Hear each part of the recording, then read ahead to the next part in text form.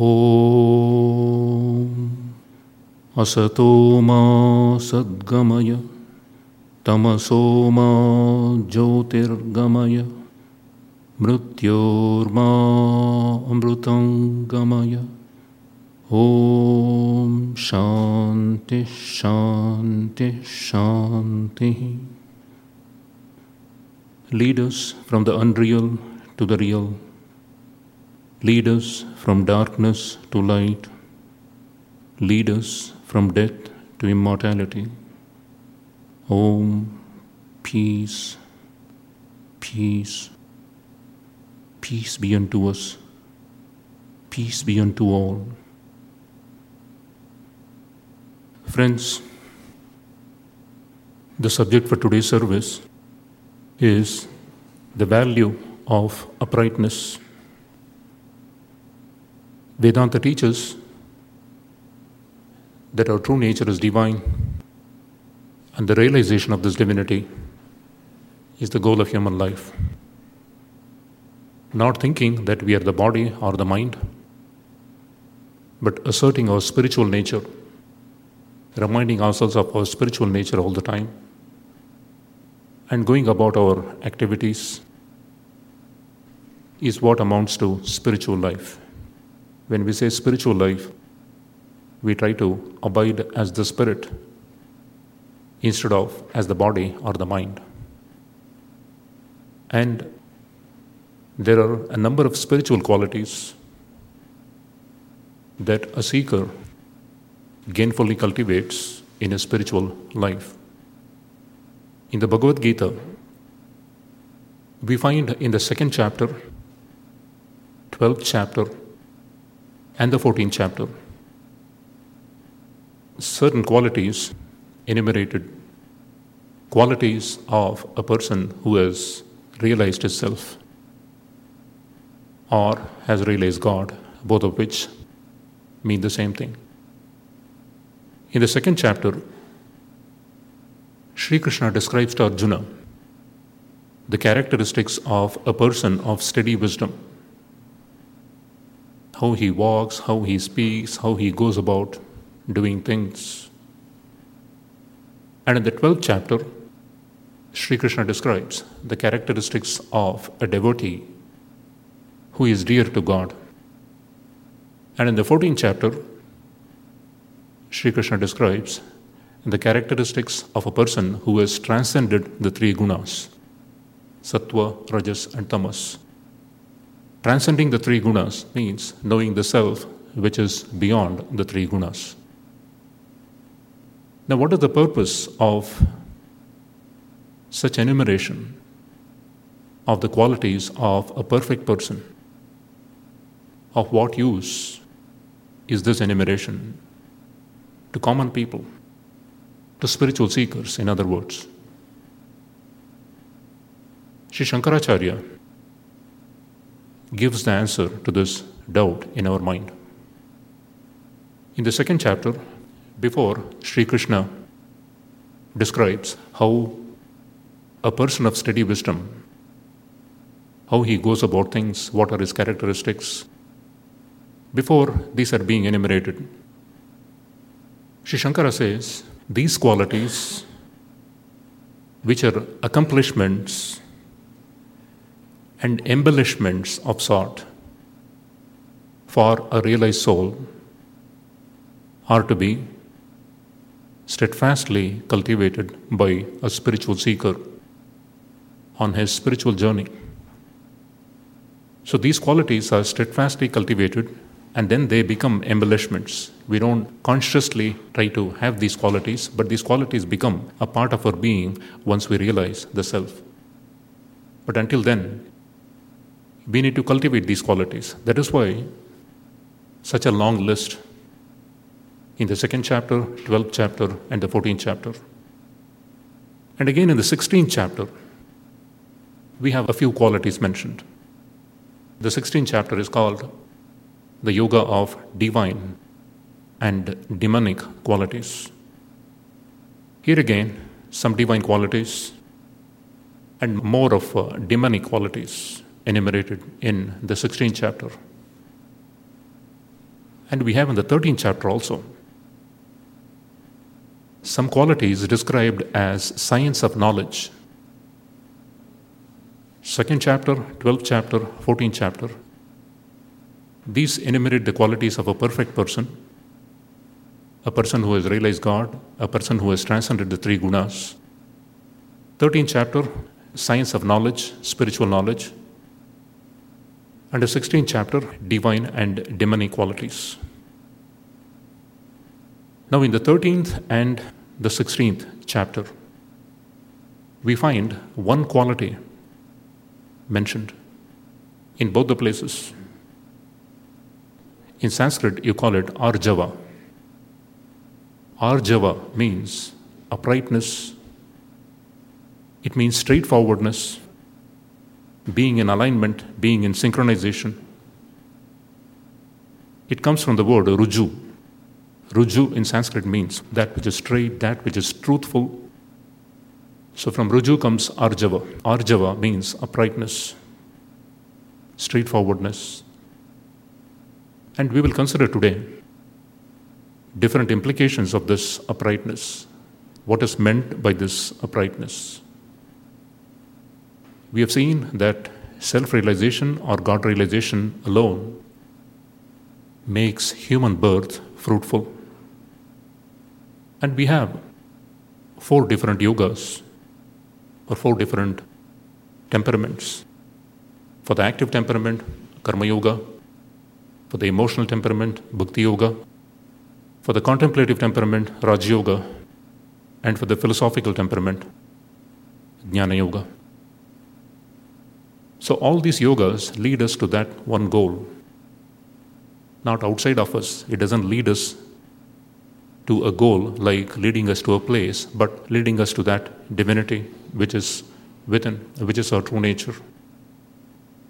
So these qualities, as we have seen, these qualities help us manifest more and more of that hidden divinity. So uprightness has to be studied from that standpoint. Uprightness essentially means foundation in a strong moral character and living for certain higher values. A strong foundation in moral character and holding fast to certain higher values. Considering no sacrifice too great to live for these values. Sri Ramakrishna's father was one such upright person, Khudiram Chattopadhyay. He lived in a village not far from Kamarpukur, the place of Sri Ramakrishna's birth. The village was called Derepur. This Khudiram, he had his family, household, a very pious person, devoted to God, an upright person, living for certain higher values. Once, the landlord in that small village wanted this Khudiram to bear false witness in a case so that it could be won in favor of the landlord. Khudiram said no. Any kind of falsehood was against his nature. When he said no, the landlord threatened him that he would be evicted from the village along with family and whatever little possession he had. Khudiram didn't change his stand because being upright was more important to him than any kind of possessions, even basic living. So it so happened that along with his family and whatever little possession he had to leave the village. And then he comes to Kamarpukur, and a relative of his gave him a piece of land, and Khudiram set up his family there. He was upright, but this uprightness cost him his basic life. But we should also remember that he had a son, Sri Ramakrishna, who is worshipped as a special manifestation of the divine all over the world. So uprightness involves standing for certain values. And it also involves sacrifice. When we stand for certain principles, it's not possible to be good to everyone all the time. If goodness is the ideal, which some people think, they can be good to everyone, even at the cost of compromising their principles. But if holding aloft the principles is more important, that comes at the cost of some sacrifice. So uprightness involves sacrifice. Sacrifice of not necessarily possessions, but sacrifice of some self-interest, some selfishness, and just being good to people. Now we'll see different implications of uprightness from the commentaries on these verses in the Gita, the 13th chapter and the 16th chapter. We saw that in both these chapters we find this uprightness mentioned specially. Sri Shankara explains Arjava as simplicity or the absence of crookedness. Simplicity. Sri Ramakrishna also teaches that we need to be simple. He says the ultimate truth is simple, sahaja. To know that ultimate truth which is sahaja, we need to be sahaja, sahaj. Sahaja means simple. Sahaja also means what is born along with us. Sahaja, our inherent nature, is also called sahaja. So sahaja means our true nature. Sahaja means something that is simple. In Indian languages, you say something is sahaja, means something is simple. A problem is sahaja. You can solve it in a simple manner. So we need to be simple to be able to realize that simple with a capital S, that ultimate truth. And the opposite of the simplicity is crookedness. Crookedness means something that is not in alignment, very simple. But this crookedness is in the mind. Uprightness is in the mind. Crookedness is also in the mind. Crookedness is essentially prompted by selfishness, greed, desire. Crookedness may lead to some temporary gains, but the price we pay to gain these temporary things is really high. Because in the long run, crookedness can loosen our moral strength, moral fiber. It can weaken us morally. When we are crooked, prompted by selfishness, most often we try to let the end justify the means. I need to accomplish something. Accomplish it by hook or crook. But the end is important. How I accomplish it. If I cut some throats in the process, as long as I get the end, it is all right. That is what is crookedness. There is not one-pointedness or strengthening of the will. It doesn't help us strengthen the will, though some kind of a willpower is required even for such crooked acts. That doesn't help us in our inner evolution. So crookedness comes with a price. And a person who is habitually crooked may be good-looking outside. He could be gentleman. But there are so many kinks in the heart. There are so many kinks in his character that at some point, when the person sees the folly of being crooked and wants to turn over a new leaf, then he understands what a great price he has paid by being crooked. Because this crookedness, essentially, it pertains to our actions, our thoughts. And these crooked thoughts and actions leave their own impressions in our mind. And as we have seen any number of times, with every repetition, these impressions keep getting deepened. They become deep, they become stronger. And the stronger they become, the greater is the tendency to repeat them. So when we see the folly of the whole thing, this crookedness, when we try to effect some change in ourselves, the resistance offered by the mind, prompted by these crooked impressions, can unnerve us. It's not a surprise that people know what is right, that they are not able to do it. They know what is wrong. They are not able to give it up. That was precisely the predicament of Duryodhana, the villain in the Mahabharata. This wonderful verse is put in his mouth.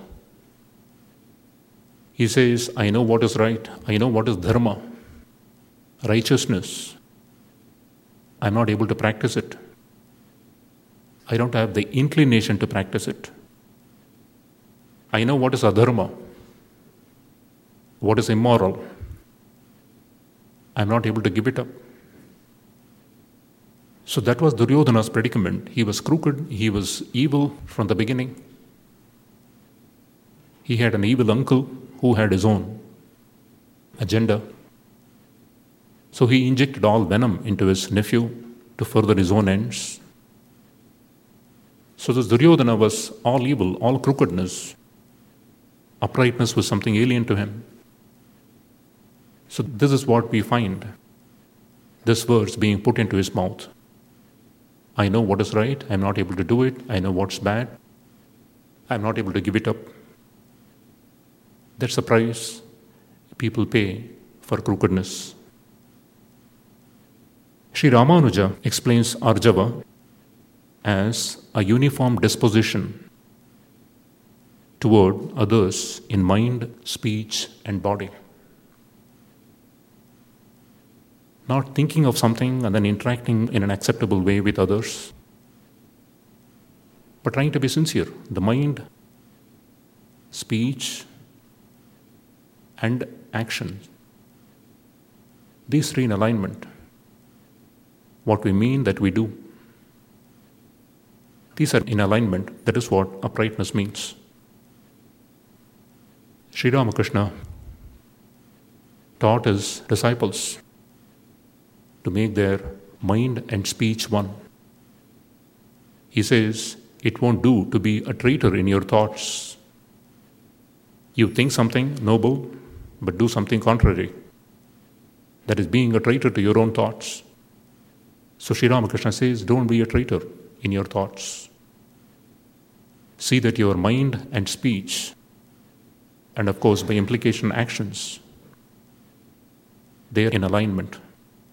So that is uprightness. We have another commentary on the Gita by Sant Jnaneshwar. He was a famous saint of Maharashtra. There is a beautiful temple in a place called Alandi, where the saint had Mahasamadhi. When the mission in his life was over, he sat in meditation, absorbed in samadhi, before which he told his disciples to build a tomb around him. That's how he had Mahasamadhi. So that place is rich in spiritual vibration. And his commentary on the Gita, in ancient Marathi, in verse form, is called Jnaneshwari. And devotees consider it an act of great spiritual merit to read this Gita Bhashya. It's in poetic form, as we have seen. You call it Parayana. Some people recite from the Gita every day. Some people recite some other hymns every day as a part of spiritual practice. So in this temple, you will see devotees sitting in groups reading from this Gita Bhashya, Jnaneshwari. His commentary is known for its devotion, stress on devotion as well as knowledge.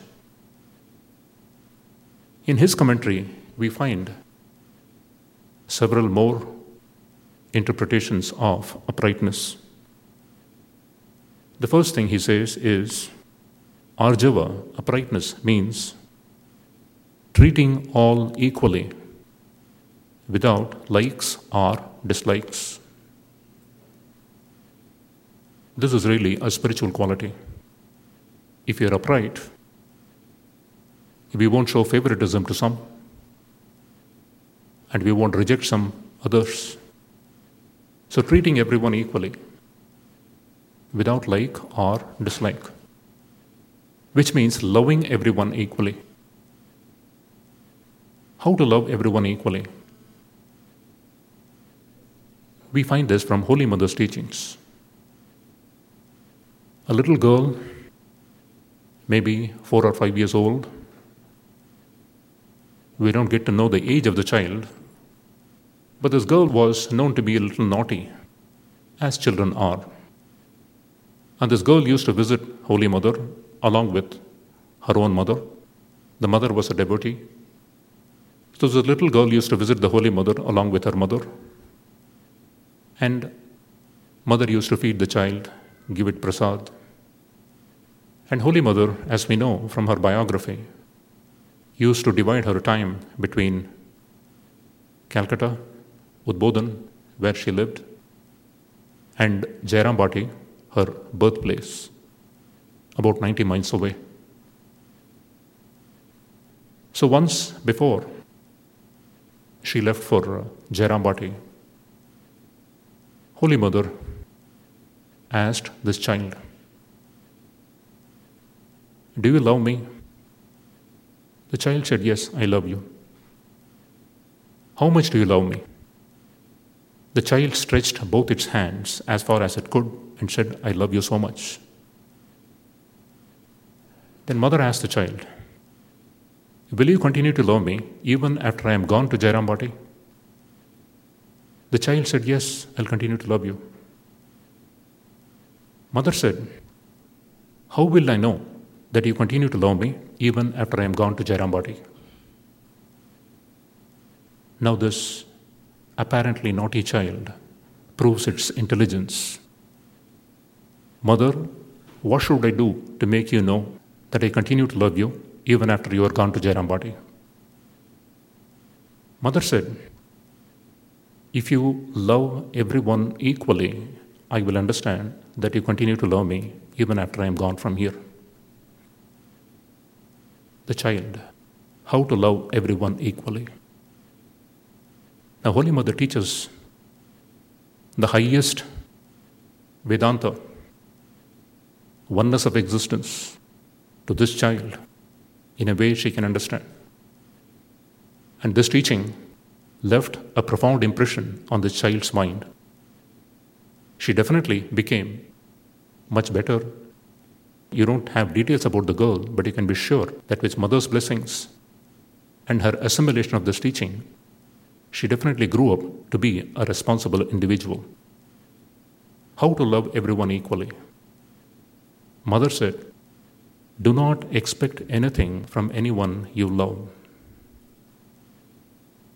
You expect something, some people give you something, you tend to love them more. Some people don't give you what you expect, you tend to love them less. So that way you won't be able to love everyone equally. That's a great teaching. Love everyone equally means don't expect anything from anyone. Because we love someone, we expect something from them. That is the natural tendency of the mind. Don't expect anything from anyone. You will be able to love everyone equally. So that is one of the implications of uprightness. Treating all equally without likes or dislikes. I'll quote what Holy Mother said. "Do not demand anything of those you love. If you make demands, some will give you more and some less. In that case, you will love more those who give you more and less those who give you less. Thus your love will not be the same for all. You will not be able to love all impartially." The second implication that we get from Sant Jnaneshwar's commentary is not making any distinction of mine or of others. That means we don't spread the tentacles of mind.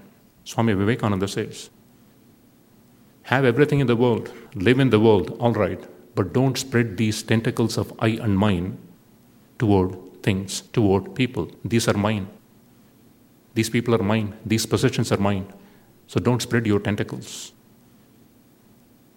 We saw that simplicity is an important virtue stressed in Sri Ramakrishna's teachings. Simplicity is another meaning of uprightness, and this lack of simplicity is due to selfishness. And the selfishness is related to I and mine. I am so and so, these are mine, these people are mine, these possessions are mine. So that kind of an ego, that is not good for spiritual life. And that Sri Ramakrishna calls unripe ego. The ego that bases itself on finite things, on people, on finite inanimate things. These are my people. These are my things. That kind of an ego. Sri Ramakrishna says this ego is detrimental to spiritual life. We need to cultivate the ego that bases itself on God, on the self. I am a child of God. That's also an ego. I am a child of God. I am the spirit. I am not the body. I am not the mind. Being egotistical with reference to the body and the mind. And of course the senses by implication. That kind of an ego is required for a spiritual seeker. Most of the time we think, oh, this ego is harmful, how to eliminate this ego? Because we read this teaching. The ego is the main obstacle to God realization. So how to eliminate the ego? That's what people think about. But Sri Ramakrishna says, this ego cannot be easily eliminated. You think that you got rid of the ego. That very thinking proves that ego is still in you. So it's not possible to get rid of the ego. Sri Ramakrishna says, re-educate the ego. Instead of letting it sustain itself from its attachment to ephemeral things, let the ego be rooted in the self. I am a child of God. I am the Atman. Sri Ramakrishna calls this ego of devotion, ego of knowledge. I am a spark of the divine fire. So this kind of an ego is called ripe ego. And this ripe ego needs to be cultivated, needs to be strengthened for any of our spiritual practice to be meaningful. The ego is usually attached to the mind, attached to the body, and as we saw, attached to people and places. This ego will not help us strengthen our spiritual practice. This ego needs to be freed from the hold of the body, mind, and the senses, and it needs to be colored with this divinity. I am a child of God. I am a spark of the divine fire. When we abide in that, the mind is not going to let us do it. That's a different matter. We don't need to have the mind's permission to abide as the self.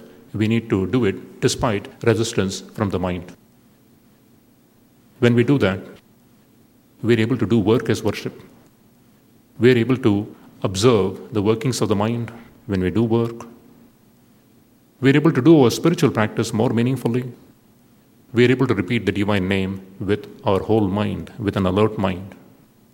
Not a part of the mind repeating the name and the whole of the being along with me, along with I, and going along with the mind. Somewhere else, sometime else, back in time, or in future. So that is what is stressed here. Ripe ego. We need to strengthen this ripe ego, and that will help us remain upright. And this I and mine in the world, how to get rid of this and how to make it ripe ego. Sri Ramakrishna gives an example, an everyday example. He says, live in the world like a maidservant in a rich man's house. The maidservant brings up the rich man's children, feeds them, clothes them, plays with them, looking upon them as if they are her own children. But she is conscious within that they are not her children really, that her own place is elsewhere, her own children are elsewhere. But she looks upon them as if they are her own. That means the quality of her service to these children has to be the best. Otherwise, of course, she won't be able to continue with her job. So she looks upon this rich man's children as if they are her children and takes care of them. Sri Ramakrishna says, live in the world like this, like a maidservant. Prompted by our karma, we get a particular family, we marry a person, and then we have children. We have responsibilities. So responsibilities toward our wife, husband, and children have to be discharged, but with a different outlook. Not looking upon them as if they are my own, but they are God's children. I am a child of God. So they are also children of God. So I need to remind myself that I am a child of God. That kind of a thing is fundamental to this. I am a child of God. My husband, wife, children, they are also children of God. So whatever I do to them by way of discharging my responsibilities, that amounts to taking care of God's children, the Master's children, as if they are my own, but they're really God's. They are my own, it doesn't need any explanation.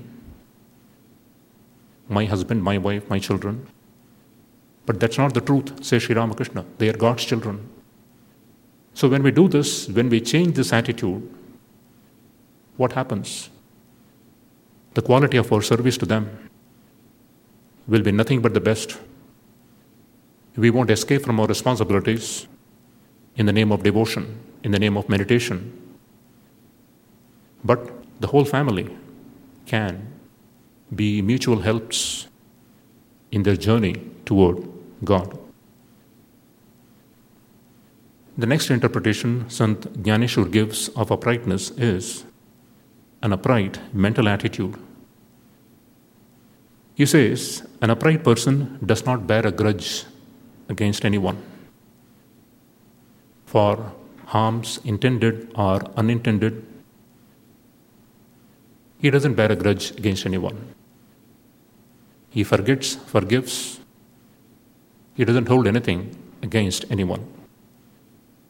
And we also read in this commentary that such a person's mental attitude is as straight as the sweep of the wind, leaving him free from desire and doubt. This desire and doubt, there are two things, two negative things to contend with. The Gita says, he who is habitually doubtful will not be able to realize the truth. We spend our whole life in reading books, in trying to dabble with, experiment with something. We don't find it satisfactory. There is some doubt somewhere. Try something else. We keep on doubting. Some people think that God should give them some glimpse of Him before they really begin their spiritual life. This kind of a barter doesn't work. If we don't care for God, God cares for us, but we don't know about it. But God doesn't care if we care for Him. In other words, God is not in a great hurry to bring us to Him. Sri Ramakrishna's example again. The mother lets the child play for as long as it wants with its toys. As long as the child is happy playing with the toys, the mother is busy in the kitchen doing her work. But when the child is done with the toys, doesn't find the toys entertaining any longer, throws away the toys and cries, "Mother." The mother comes running. The mother comes running, takes the child on her lap, and begins to nurse the child. Wonderful example. But a profound truth is illustrated here. The mother, the Divine Mother, lets her children play with the toys of the world for as long as they want, as long as they're happy. With the happiness coming from all these toys of the world, God lets us play. God is in no great hurry. If someone says, I don't believe in God, God will say, Godspeed to you. When the time comes, you will come around. It can take any number of births. But one great thing with Vedanta is, Hinduism is, no one is condemned. There is no eternal damnation. Everyone, even the worst sinner, can be redeemed by divine grace. But no one is going to lose their sleep if we don't turn ourselves to God. When the right time comes, we turn to God. And by God's grace, we try to intensify our spiritual life. So that is one thing to be kept in mind. God lets us play for as long as we want. And Sri Ramakrishna says, unless we are done with our play, unless we have had our own quota of enjoyment in this world, spiritual teachings don't make a dent in our mind. That's a very uncomfortable but profound truth. We can hear about spiritual truths, we can study spiritual books, but for us to undergo character transformation involves practice of spiritual discipline, involves prayer to God. Nothing happens by chance. Nothing happens by passage of years. The only thing that happens is our body undergoes transformation. A young body becomes old, the mind continues to be what it was unless it has been cultured and purified. That is the only thing that happens with passage of time. And the body finally dies. The mind intact. So we need to work, we need to struggle if we take spiritual life seriously. So, an upright mental attitude means a mind that is free from desire and doubt. And such a person doesn't have to keep his mind on a leash, because the mind is so controlled that it habitually thinks of God. It habitually dwells on God. That is his ideal state. But for spiritual seekers, we need to keep the mind under leash for a long time before it begins to be our friend. That happens when it is sufficiently disciplined. Until then, we need to stop listening to the mind, stop identifying with the mind. We need to repeatedly assert our individuality, our independence from the mind and the senses. The next interpretation for uprightness in Sant Jnaneshwar's commentary is a disciplined sensory system. An upright person has his senses well disciplined. The ears, the skin, the eyes, the tongue and the nose, these 5 sense organs, they bring us knowledge of objects in the world. They help us in our perception. They help us in enjoyment. Enjoyment born of the contact of senses with their objects. So these 5 senses, they're very important. A spiritual seeker tries to discipline them, because we cannot afford to let the senses and the mind, we cannot afford to give them a free rein and expect to reign in the mind at the same time. The senses have to be disciplined in the sense we see only what is auspicious, we hear what is auspicious, and so on. Bhadrang karne vishruniyama devaha. That famous Shanti mantra. May we hear what is auspicious, may we see what is auspicious. So we become quality conscious of what we take in through our senses. That's because an undisciplined mind and senses, when they're undisciplined, they act against our interest. Sri Krishna teaches in the 6th chapter of the Gita, our own self is our friend. Our own self is our enemy. When the mind is disciplined, it acts as our friend. When the mind is not disciplined, it acts as our enemy. So, disciplining the mind and the senses is also a meaning of uprightness. How important this discipline of the senses is can be understood from the Gita. Sri Krishna says in the 3rd chapter, after discussing desire, he tells Arjuna what is the root of desire, what is the seat of desire, where does desire dwell, what a great enemy, the greatest enemy desire is. It is all devouring. It devours our knowledge, it devours our discrimination, it devours our realization. He tells Arjuna all this and finally says toward the end of the 3rd chapter, Tasmat tvam indriyanyadau niyamya bharatarshabha papmanam prajahihyenam jnana vijnana nashanam. Therefore, discipline your sensory system at the outset. That is the teaching that Sri Krishna gives at the very beginning. In the 2nd chapter, we see Sri Krishna teaching Arjuna the way of knowledge and the way of work. But when it comes to brass tacks, Sri Krishna says, discipline your sensory system at the outset. That's because this desire to which the senses and the mind succumb, that can rob you of your realization, rob you of knowledge, and rob you of discrimination. And elsewhere Sri Krishna says, when we don't have the power of discrimination, when that is absent in us, that means spiritual death. We continue to be living, we continue to be social animals, but animals, that's it. The power of discrimination is the one thing that distinguishes human beings from animals.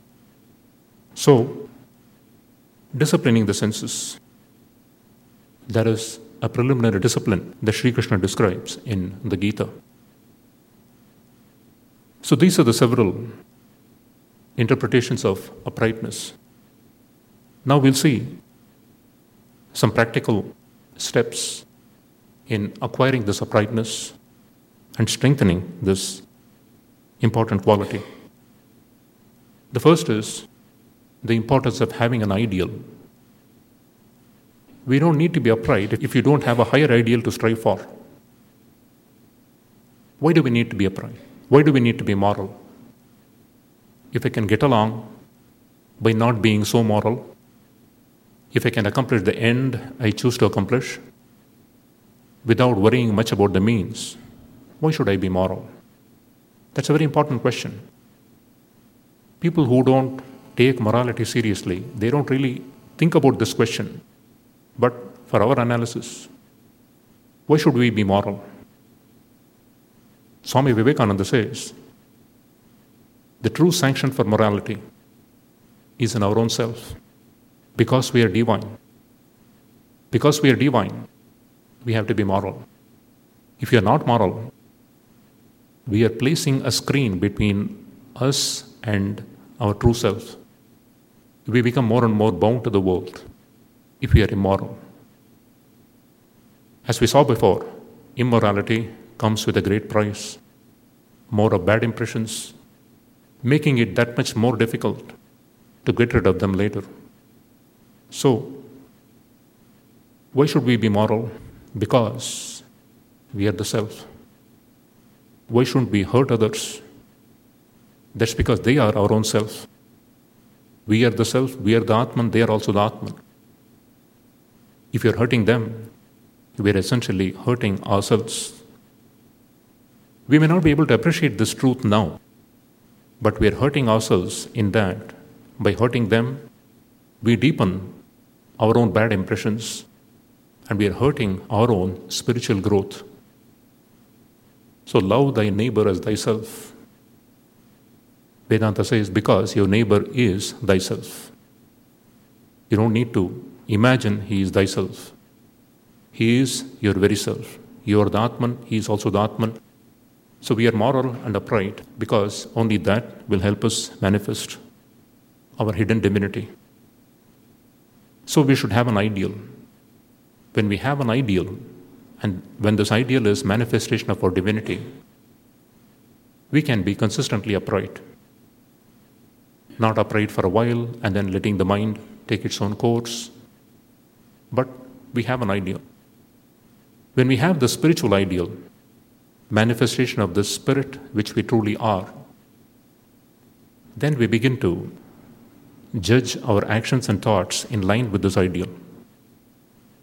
Whenever we commit a mistake, we become aware that it is a mistake. We try not to commit the same mistake again. And that way we commit less number of mistakes.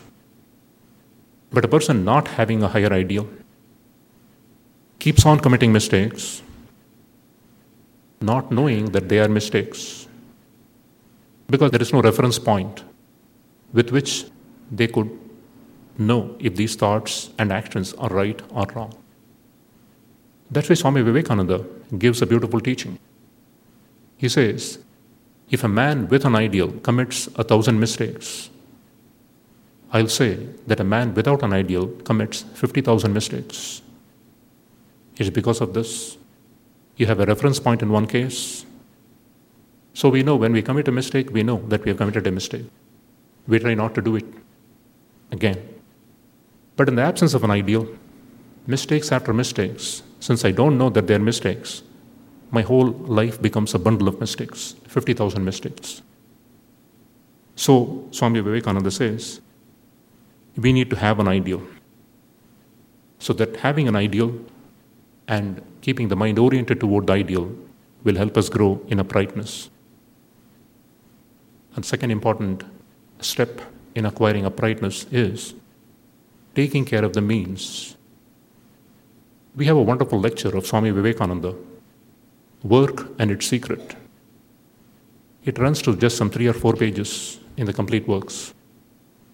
So there, Swamiji speaks of means and end. He says, take care of the means. The end will take care of itself. Whenever you're doing anything, he says, take care of the means.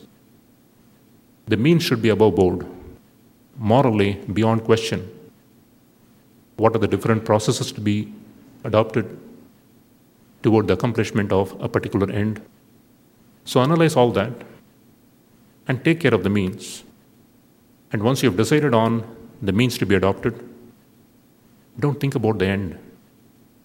Swami Vivekananda says, with the means taken care of all right, the end must come. So he dilates on this important subject there, taking care of the means and taking care of the end. At the end of this lecture, in the last 2 paragraphs, he makes a very important point. He says, let us perfect the means, the end will take care of itself. For the world can be good and pure only if our lives are good and pure. It is an effect, and we are the means. Therefore, let us purify ourselves. Let's make ourselves perfect. What is meant by means is made very clear in this last paragraph. The world is an effect, and we are the means. That means our body, our mind, basically our mind is the means with which we see this world, with which we are affected by this world, we interact with this world. So this world is an effect. Every one of us has our own world. The world of senses is the same for everyone. But how I look upon this world, how I interact with people, is entirely unique to me. So Swami Vivekananda says, we ourselves are the means.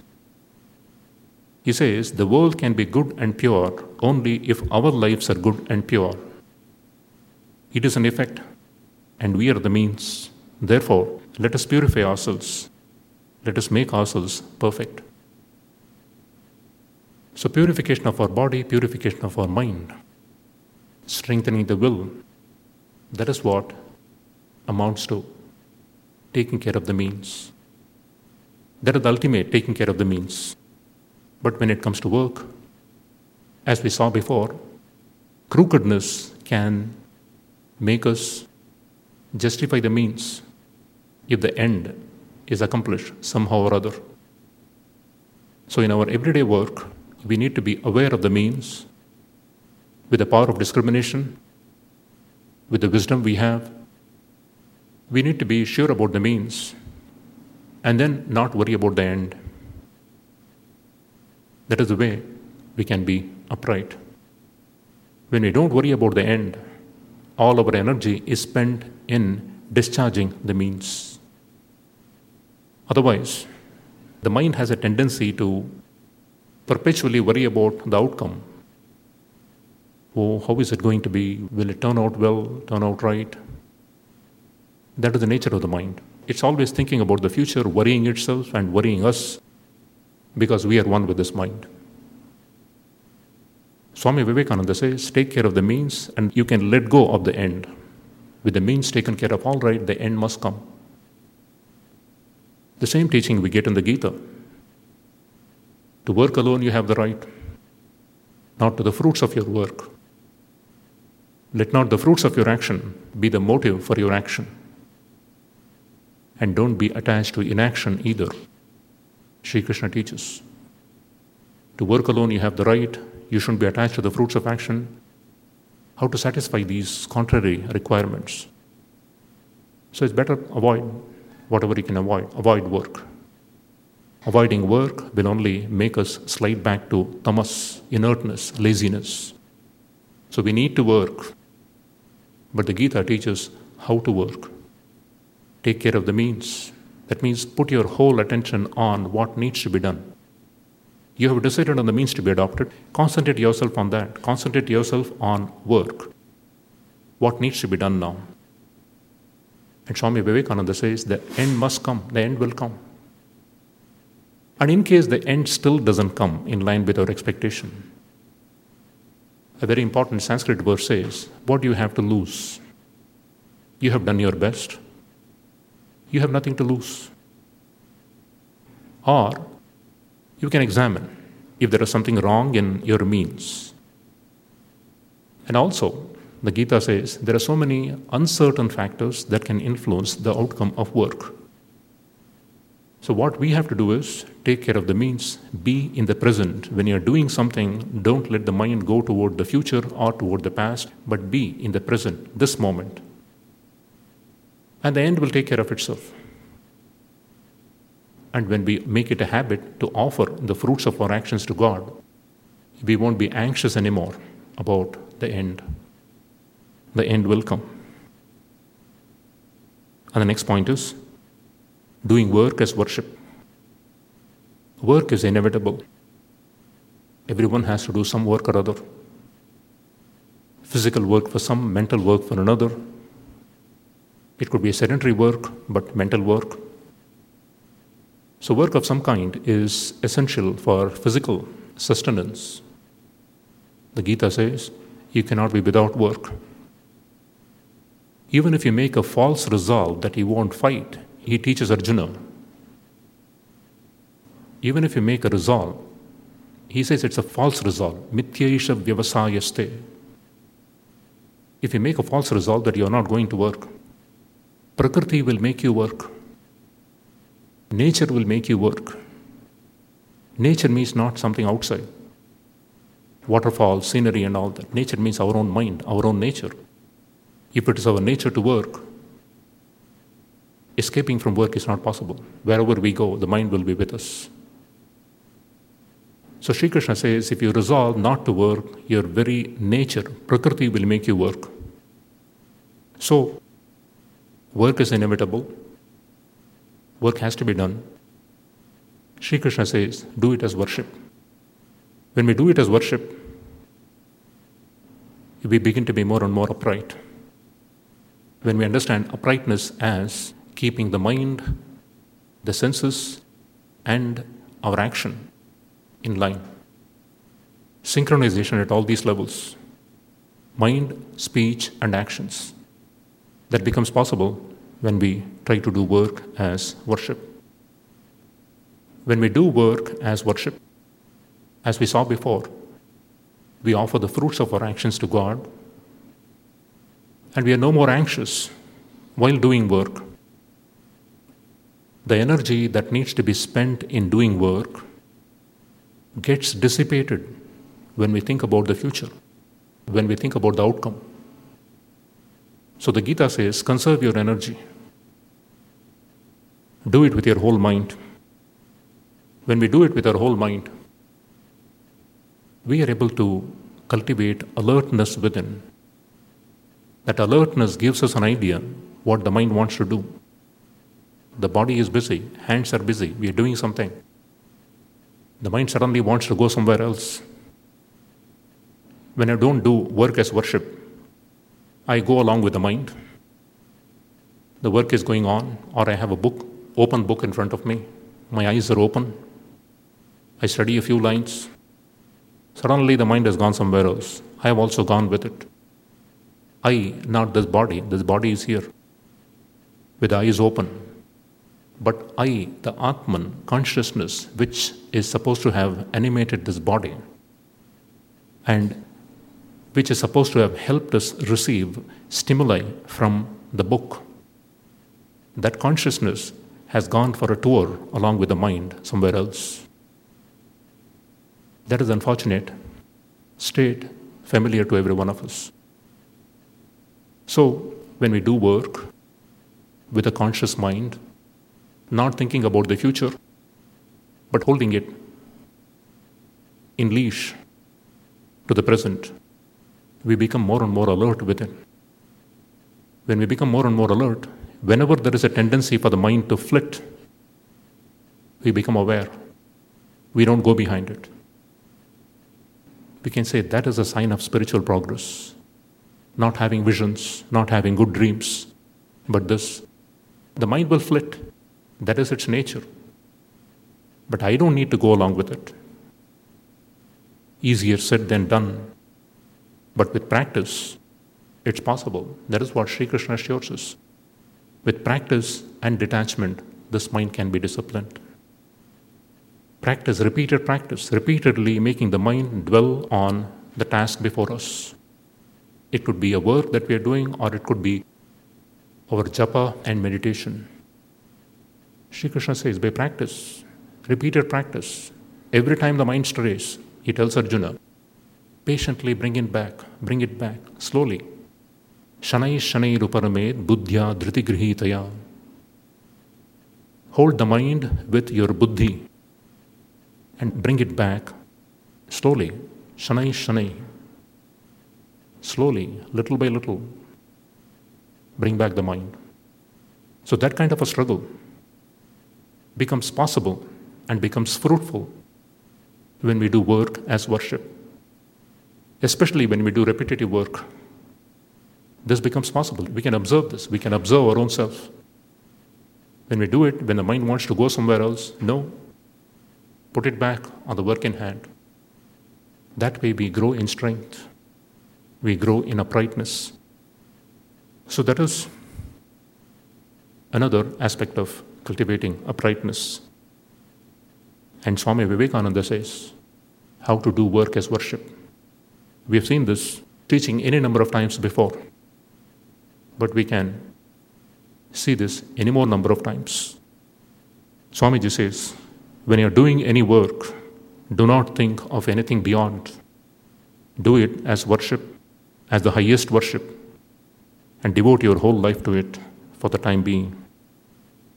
Whatever you do, devote your whole mind and heart and soul to it.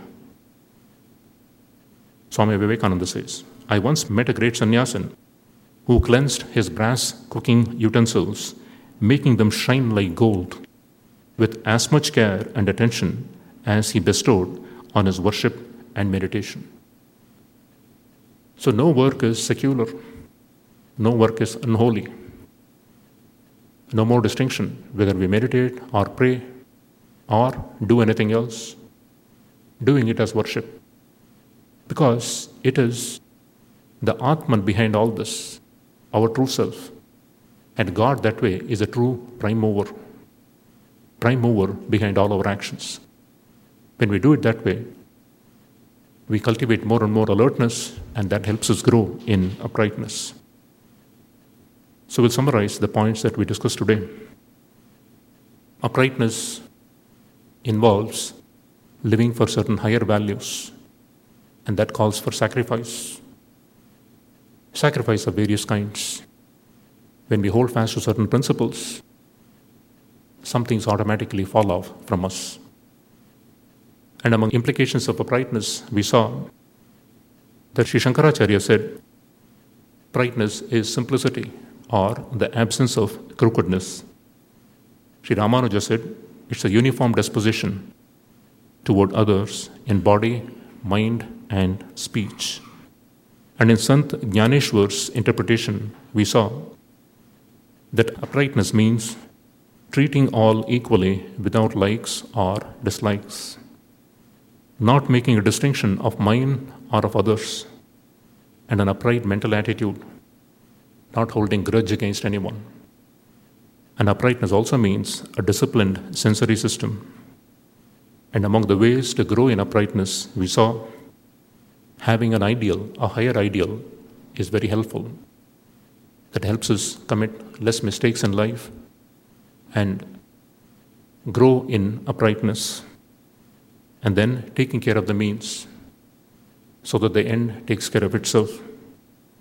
And then we saw doing work as worship, dedicating our whole life to it for the time being, not letting the mind drift toward the future or the past, not think about the fruits of our actions, but keeping it riveted in the work on hand. And that helps us grow in uprightness. Thank you.